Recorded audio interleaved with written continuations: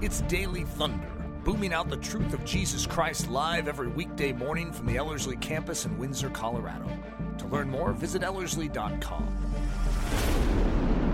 Well, obviously, some of you may not have been caught up on this series. Eric mentioned this yesterday in the World War I series, that we have a brand new group of students here, which is just delightful. So it's fun to have most of you here. And I'm kidding. We're excited to have all of you here, I think. But just kidding. But it's just delightful to have a new group. And the difficulty Eric and I were realizing is with doing a longer Daily Thunder series. Last year, each of the semesters kind of had like their own series, which worked out really well because you just were in the series from start to end. But this year is a little different. We decided to do one massive series. So Eric's, again, going through World War I, and I'm walking through this series called Soul Drift, talking about this idea of idolatry and altars and what does it mean to drift away from what God has called us to. So you're kind of jumping into the middle of this. So what I decided for this particular session is I want to kind of give in one sense, a review, but I want to take, for those who have been going through the series, I want to kind of take this idea of idolatry maybe one step different or look at it from a different angle, if that makes any sense. One of the definitions that we've been defining idolatry with, or at least this has been my go-to definition so far, is looking to anyone or anything besides Jesus to meet my needs. And you could probably define idolatry in a whole variety of ways, but I really like this definition. And the whole thrust of this concept is if I'm turning to anything but Jesus, if there's something that I'm trying to satisfy or meet a need inside of my life outside of Him, well, then that's idolatry. So this could be bad stuff. This can be good stuff. This can be religious stuff. So anytime something grabs a hold of me and pulls my attention or tries to satisfy or maybe comfort the deep longings of my soul other than Christ, well, that's idolatry. Here's a quote I've been reading several times, but Brad Bigney wrote a great book called Gospel Treason, and this is how he defines it. An idol is anything or anyone that captures our hearts, minds, and affections more than God. So what can be an idol in your life? Anything. And I think that's a wonderful reminder that in our lives, see, most of us in the modern church are like, yes, I love Jesus, but I also need this, and I need this, and I also need this in my life to satisfy me. And you realize that whatever the this and the this and the this is, that's idolatry. Is it possible for Jesus to be the centrality of your life? Is it possible for Jesus to be the preeminent one, the one that has first place in your life, the one that has captured your heart and your mind and your life? Is it possible for Him to have the totality of your affections and nothing else? Several episodes ago, we were talking about this idea of sipping salt water and how we typically will turn to things, and in and of themselves, they may not be bad or evil, but it's like we slowly just kind of sip a little bit, and we sip a little bit, and we sip a little bit. But like salt water is actually a good thing. And yet, if you begin to drink it, it actually makes you thirstier and thirstier and thirstier, and it'll eventually kill you. And that is the same thing with idolatry. And we had a list of things, and I keep adding to it, but here are some, what you could probably call modern idols. These are some big things that we typically deal with. Money, sexuality, control, comfort, busyness, people, food, works, wisdom, health, success, time, your job, emotions, pleasure, religion, yourself, technology, social media, status, materialism, celebrities. We are so prone to turn everywhere but Jesus. Isn't it interesting? Psalm 16, verse 11 says that in Christ is the fullness of joy. At His right hand are pleasures forevermore.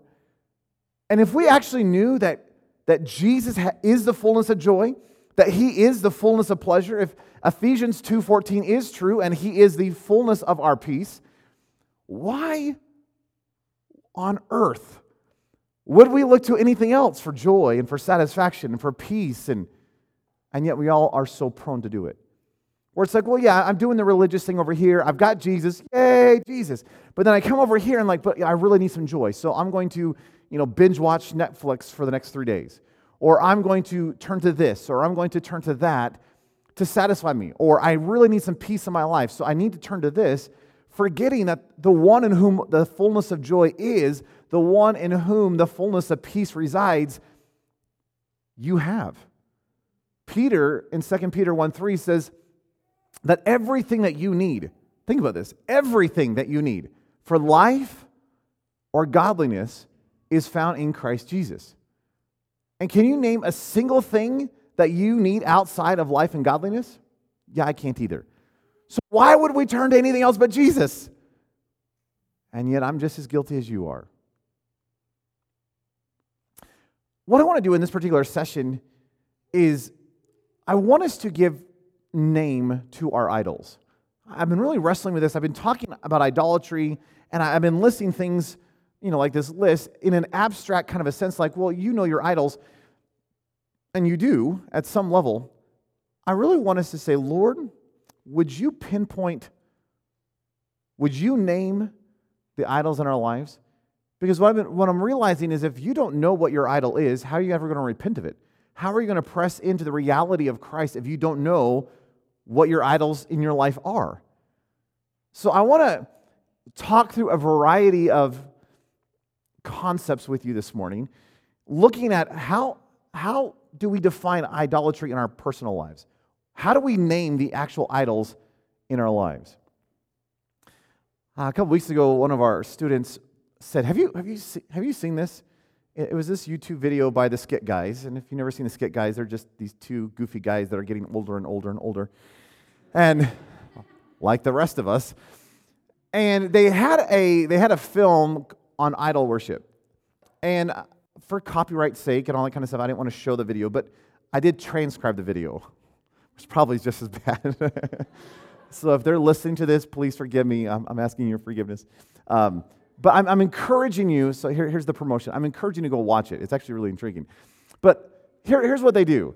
It's a really short video, but they show some pictures, and they make this statement. So they have these pictures of like these tribal characters who have these headdresses and painted faces and dancing and hooting and hollering.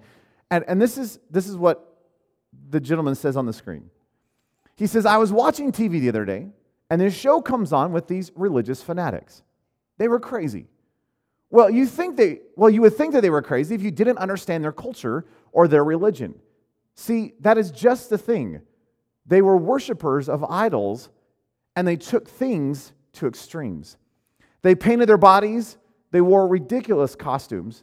They chanted. They danced. They made sacrifice to their idols. They built these enormous temples to worship their idols in. It seemed like their entire existence climaxed into this one scenario, this one over-the-top act of worship. And he pauses, and he says this, you don't really relate, do you? Let's try this again. And so they rewind the video, and new pictures start coming on the screen. And it starts showing all these sports games. Now, listen to this afresh. I was watching TV the other day, and this show comes on with these religious fanatics. They were crazy. Well, you would think that they were crazy if you didn't understand their culture or their religion. See, that is just the thing. They were worshipers of idols, and they took things to the extremes. They painted their bodies. They wore these ridiculous costumes. They chanted. They danced. They made sacrifice to their idols. They had built these enormous temples to worship their idols in. It seemed like their entire existence climaxed into this one scenario, this one over-the-top act of worship.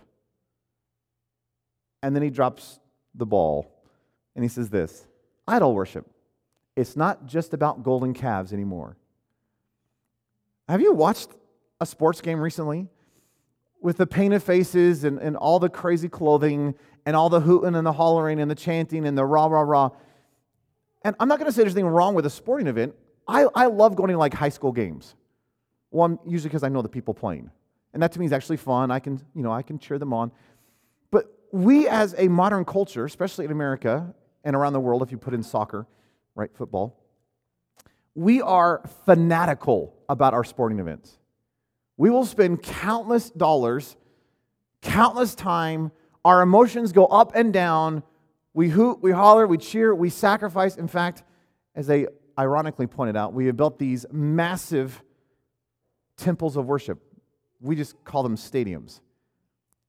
But isn't that what's happening? Do you realize how insidious idol worship actually has become in our culture? We don't have most of us don't have little Buddha statues we're worshiping down to.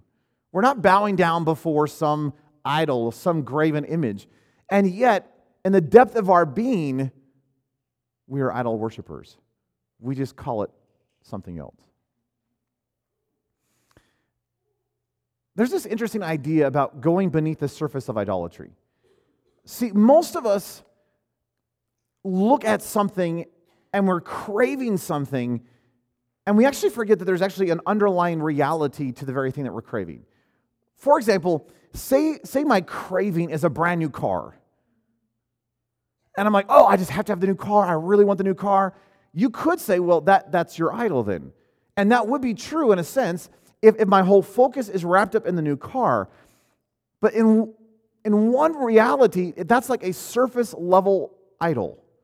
Because there is a deeper idol that is actually controlling that desire, which is what? My reputation, the fact that I want to be seen and I want to be noticed and I want to be liked. And if you are obsessive, say you like to have everything perfect. My house has to be absolutely clean. My garden has to have absolutely no weeds. My kids have to be absolutely perfect, whatever it is for you. Well, that can easily become an idol, but yet there's actually probably a bigger idol going on beneath the surface, which is the idol of control. So I really need a vacation. Why? Well, that's my focus. Yeah, maybe so.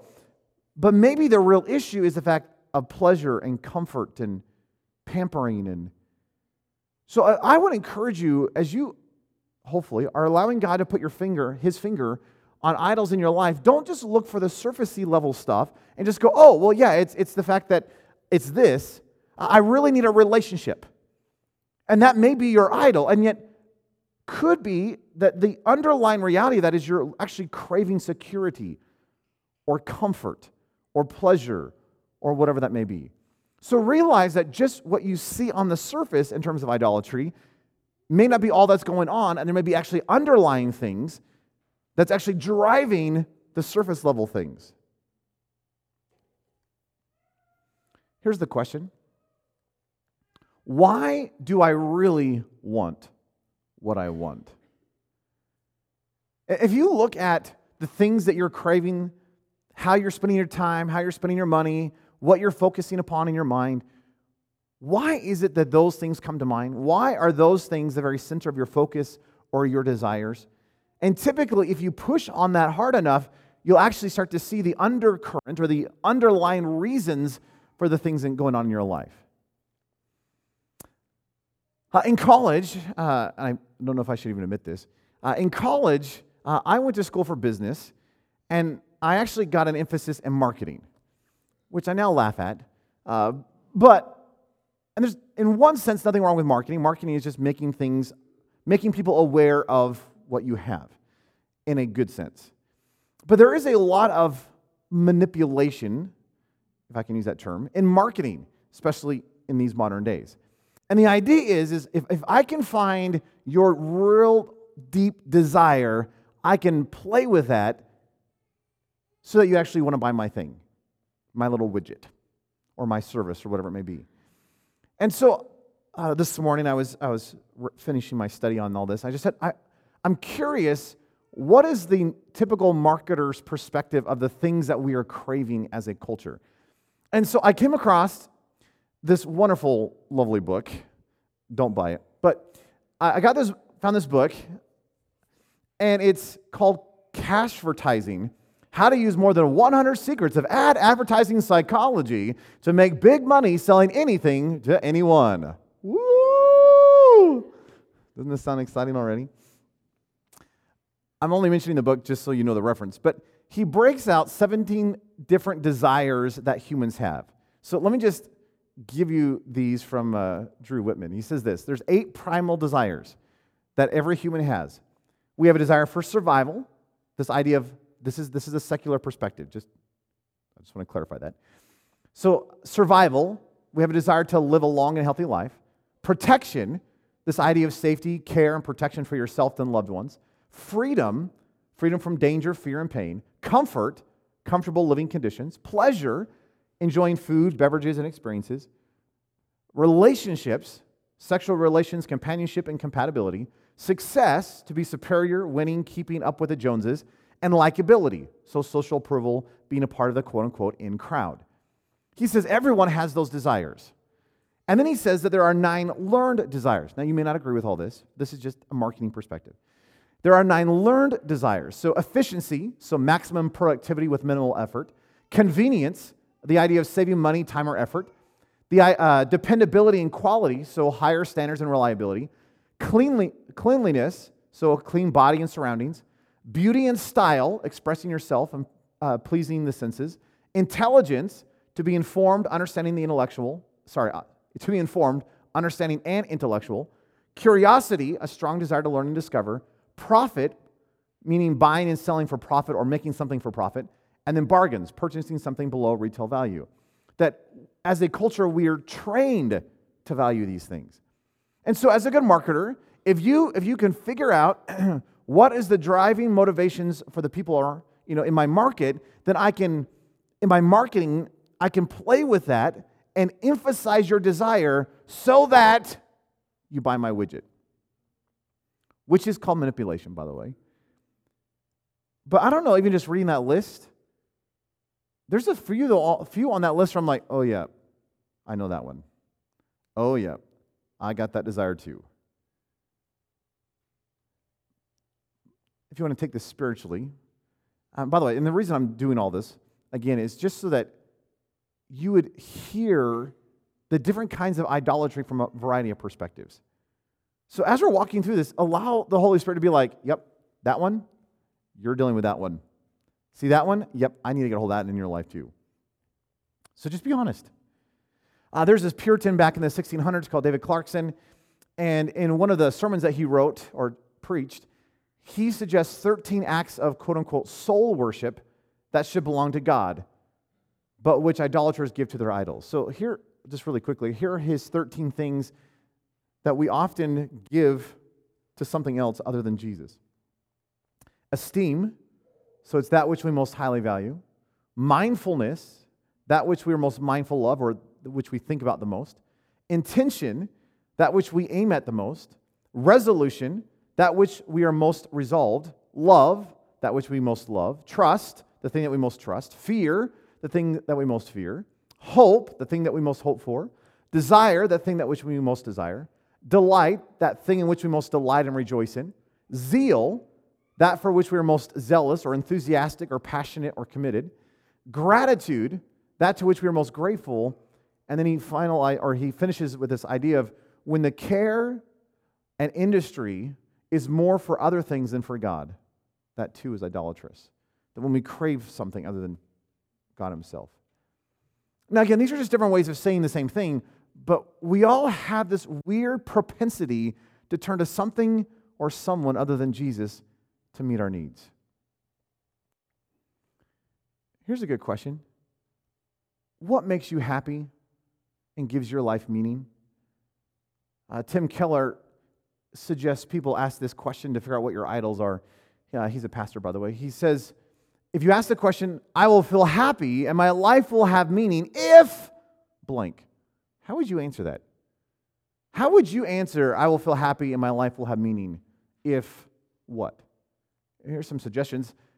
I will feel happy and my life will have meaning if I have power and influence over others, or if I am loved and respected by someone. If I have this certain kind of quality of life, or if I look great, or people are dependent upon me and they need me, or there is someone there to keep me safe, or I'm completely free from obligations to or dependence on others. Or maybe I will feel happy and my life will have meaning if I am being recognized for my accomplishments, or I have wealth and nice possessions, or if I keep the rules of my religion, or I'm totally independent of religion and morality, or this one person is in my life, or my children or my parents are happy and happy with me, or Mr. or Miss Right is in love with me. How would you fill in that blank? What would give your life happiness and meaning? Oh, I feel like my life would be complete if what? Oh, if I could just obtain this, if I could just succeed in this area, if I could just do this one thing or have this one thing or experience this one thing, oh, I will have made it and my life will finally have meaning. Whatever that is in your life, if it's not Jesus, that's called idolatry. There's a wise scholar named Ryan Priest who's on our team. And Ryan's a good friend of mine, and he teaches Bible out in Pennsylvania. And we were going through this, and he came up and said, I have a list you just need to see that I give my students. And I was looking at it, I'm like, I like this list. I'm like, can I steal this list? So since we're kind of going through different perspectives of letting God reveal idols and trying to name our idols, let me give you Ryan Priest's list of modern idols. And this is a good list because he is a priest. So he has a very unique perspective on idolatry. But this is Ryan's list of potential idols in our lives. Materialism, meaning I need stuff. Experience, I need fun and excitement. Escapism, I need entertainment or something to forget life. Pleasure, I need to feel good. Ideology, I need a social cause. Relationship, I need a significant other. Family, I need family happiness. Are you starting to hear these? In other words, if you're sitting there going, yeah, I need that too. I have to have that in my life. Well, there's a good case these are idols in your own life. Social life, I need friends. Religious, I need tradition. Irreligious, I need free thinking. Approval, I need a certain person's approval, love, and acceptance. Comfort, I need safety. Adrenaline, I need to feel danger. Suffering, I need my pain. Victim, I added these ones. Sorry, Ryan. Victim, I need others to take the blame for my problems. Scapegoat, I need to take blame for others' problems. Then here are the rest of Ryan's list. Image, I need my appearance. Networking, I need my online image. Racial or culture, I need superiority. Work, I need productivity and advancement. Helping, I need others' dependence. In other words, I'm willing to help other people so that they are dependent upon me. Dependence, well, now I need others to help me. Independence, I need freedom. Achievement, I need recognition. Power, I need control over others. Or control, I need mastery of my life. I don't know what it is for you, and we're all very different. We all had different backgrounds. We all had different past hurts and pains. And it seems like there's a lot of stuff in our past, and because of our past, we tend to turn to something to either heal the depth of our wounds or to satisfy some need, something that we didn't get as we were growing up, or we're craving something, and so we're trying to satisfy some longing in our soul. Can I ask you, what are your idols? What is it that you turn to? What is it that gives you satisfaction? What is it that gives you fulfillment and joy and life? And if you're honest with yourself, is it something other than Jesus? I don't know, just going through those lists, I'm convicted. Because, I want to be a good, godly man, and I want my life wrapped up in Jesus, but it's so easy, as I said earlier, to have Jesus plus whatever it is. And it's not that I'm going to throw out Jesus, I just want to add something to Jesus. And I'm not actually turning to Christ to satisfy and meet my needs. Rather, I am turning to this or this person or this experience or this thing or whatever it may be. Would you allow the Holy Spirit to freshly examine your soul? Would you be so daring as to say, God, would you come into every crevice? Would you open up every door? Would you pull open every drawer? Would you shine your light, search and try me, and see if there is any wicked way within me? And Lord, if I am turning to anything other than you, would you put your finger on it and would you name that in my life so that I can repent, so that we can tear down this idol, so that you and you alone oh God, would be preeminent and first place in my life. And you realize that naming your idol is actually insufficient. You need to name your idol. If you don't know what to repent of, you don't know what to repent of. But if all you do is name the idol and be like, yes, I have this in my life, and you don't do anything about it, that's a problem. Would you be zealous like King Josiah, who, when he's beginning to take steps forward in his spiritual life, he sees the idolatry around him and says, everything must be torn down. I'm willing to ground into dust everything that is against the Lord my God. Would you be willing to do that in your life? Well, that's good stuff. I know.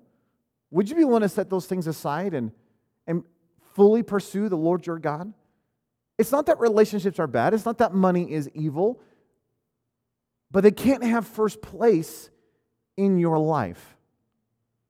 And if you find that those are the things that you're turning to, oh, I always turn to entertainment. Oh, I always turn to this. Oh, I am overwhelmingly addicted to this. Do you realize that that needs to be repented of? And you need to find yourself at the foot of the cross. And you need to let Him heal the depth of your soul. What if you pursued Christ fully? What if when you were stressed or when you had anxiety or when you were fearful or when there was pressure in your life, what if you turned to Christ first and foremost? What if you didn't turn to any of the addictions that you've always turned to in the past? What if you didn't turn within? What if you didn't turn to other people? What if you didn't turn to other things? And what if you fully pursued Christ? And you'd allow Him to be everything that you need for life and for godliness. Again, idolatry, it's looking to anyone or anything besides Jesus to meet my needs. At the very beginning of this series, I was walking through Deuteronomy chapter 6, and we were looking at the Shema, which is that famous passage that the Jews would quote every morning and typically every evening and on Sabbath. And it's interesting, if you want a good test for the soul to see if there's any idolatry in your life, all you have to do is say, Lord, am I actually living the reality of Deuteronomy chapter 6? Listen to what this says. And this is my amplified version, combining all the different studies that we did over the course of the early part of this series. And so if you want to flesh this out, you'll have to go back and listen to the early episodes. But do you actually do this? Think about this. Moses says in Deuteronomy 6, verse 4 and 5, he says, Shema, which means to listen or to hear. Shema, O Israel, Yahweh is our God, Yahweh alone.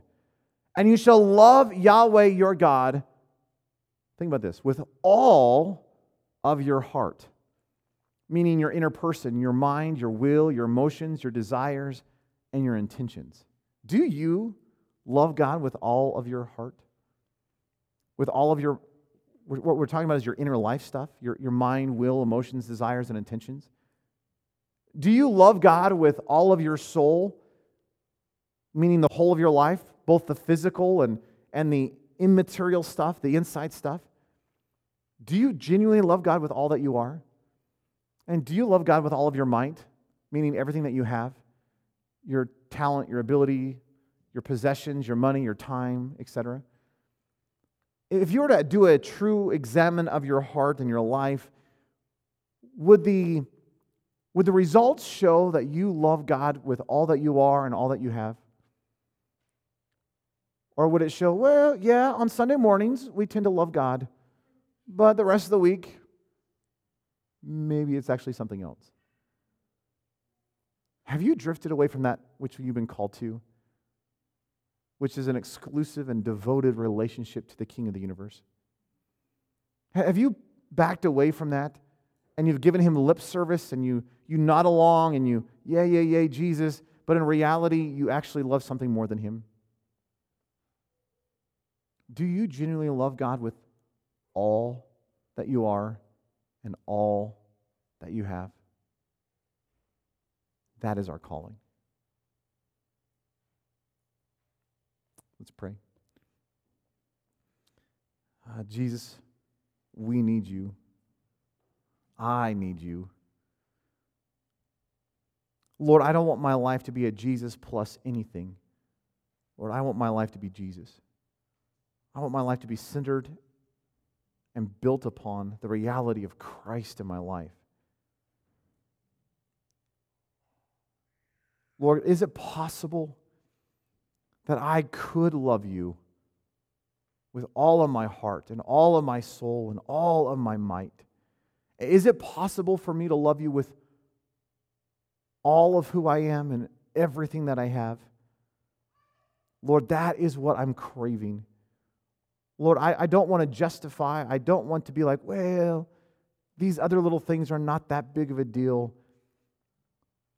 Lord, I want to pursue you in totality. I want to pursue you with an exclusive and devoted relationship. Lord, don't let it be Jesus plus anything in my life. And Lord, I just ask that through the power of your Spirit, would you search and try all of our hearts and our minds and our lives and our actions and our thoughts and our deeds. Will you search the totality of our lives, and would you, in your way, put your finger on anything and everything in our life that we are turning to satisfy something in our life other than you. And Lord, would you bring us to the place of repentance? Lord, would you give us a zeal like King Josiah, who saw the idolatry in his land and began to tear down the idols, crush them into dust, not give them a voice any longer. Lord, don't let us spiritualize our idols. Lord, let us come to the cross in humility and repentance. And Lord, would you radically do whatever is necessary in our life so that you and you alone would sit upon the throne. So Lord, we just freshly consecrate ourselves to you and ask for a tremendous movement of your life and Spirit within us. We love you and we trust you. In your precious name we pray. Amen. Daily Thunder is a listener-supported production of Ellerslie Discipleship Training. At Ellerslie, we are laboring to rouse the Church of Jesus Christ out of its lethargy and build brave-hearted Christians for such a time as this.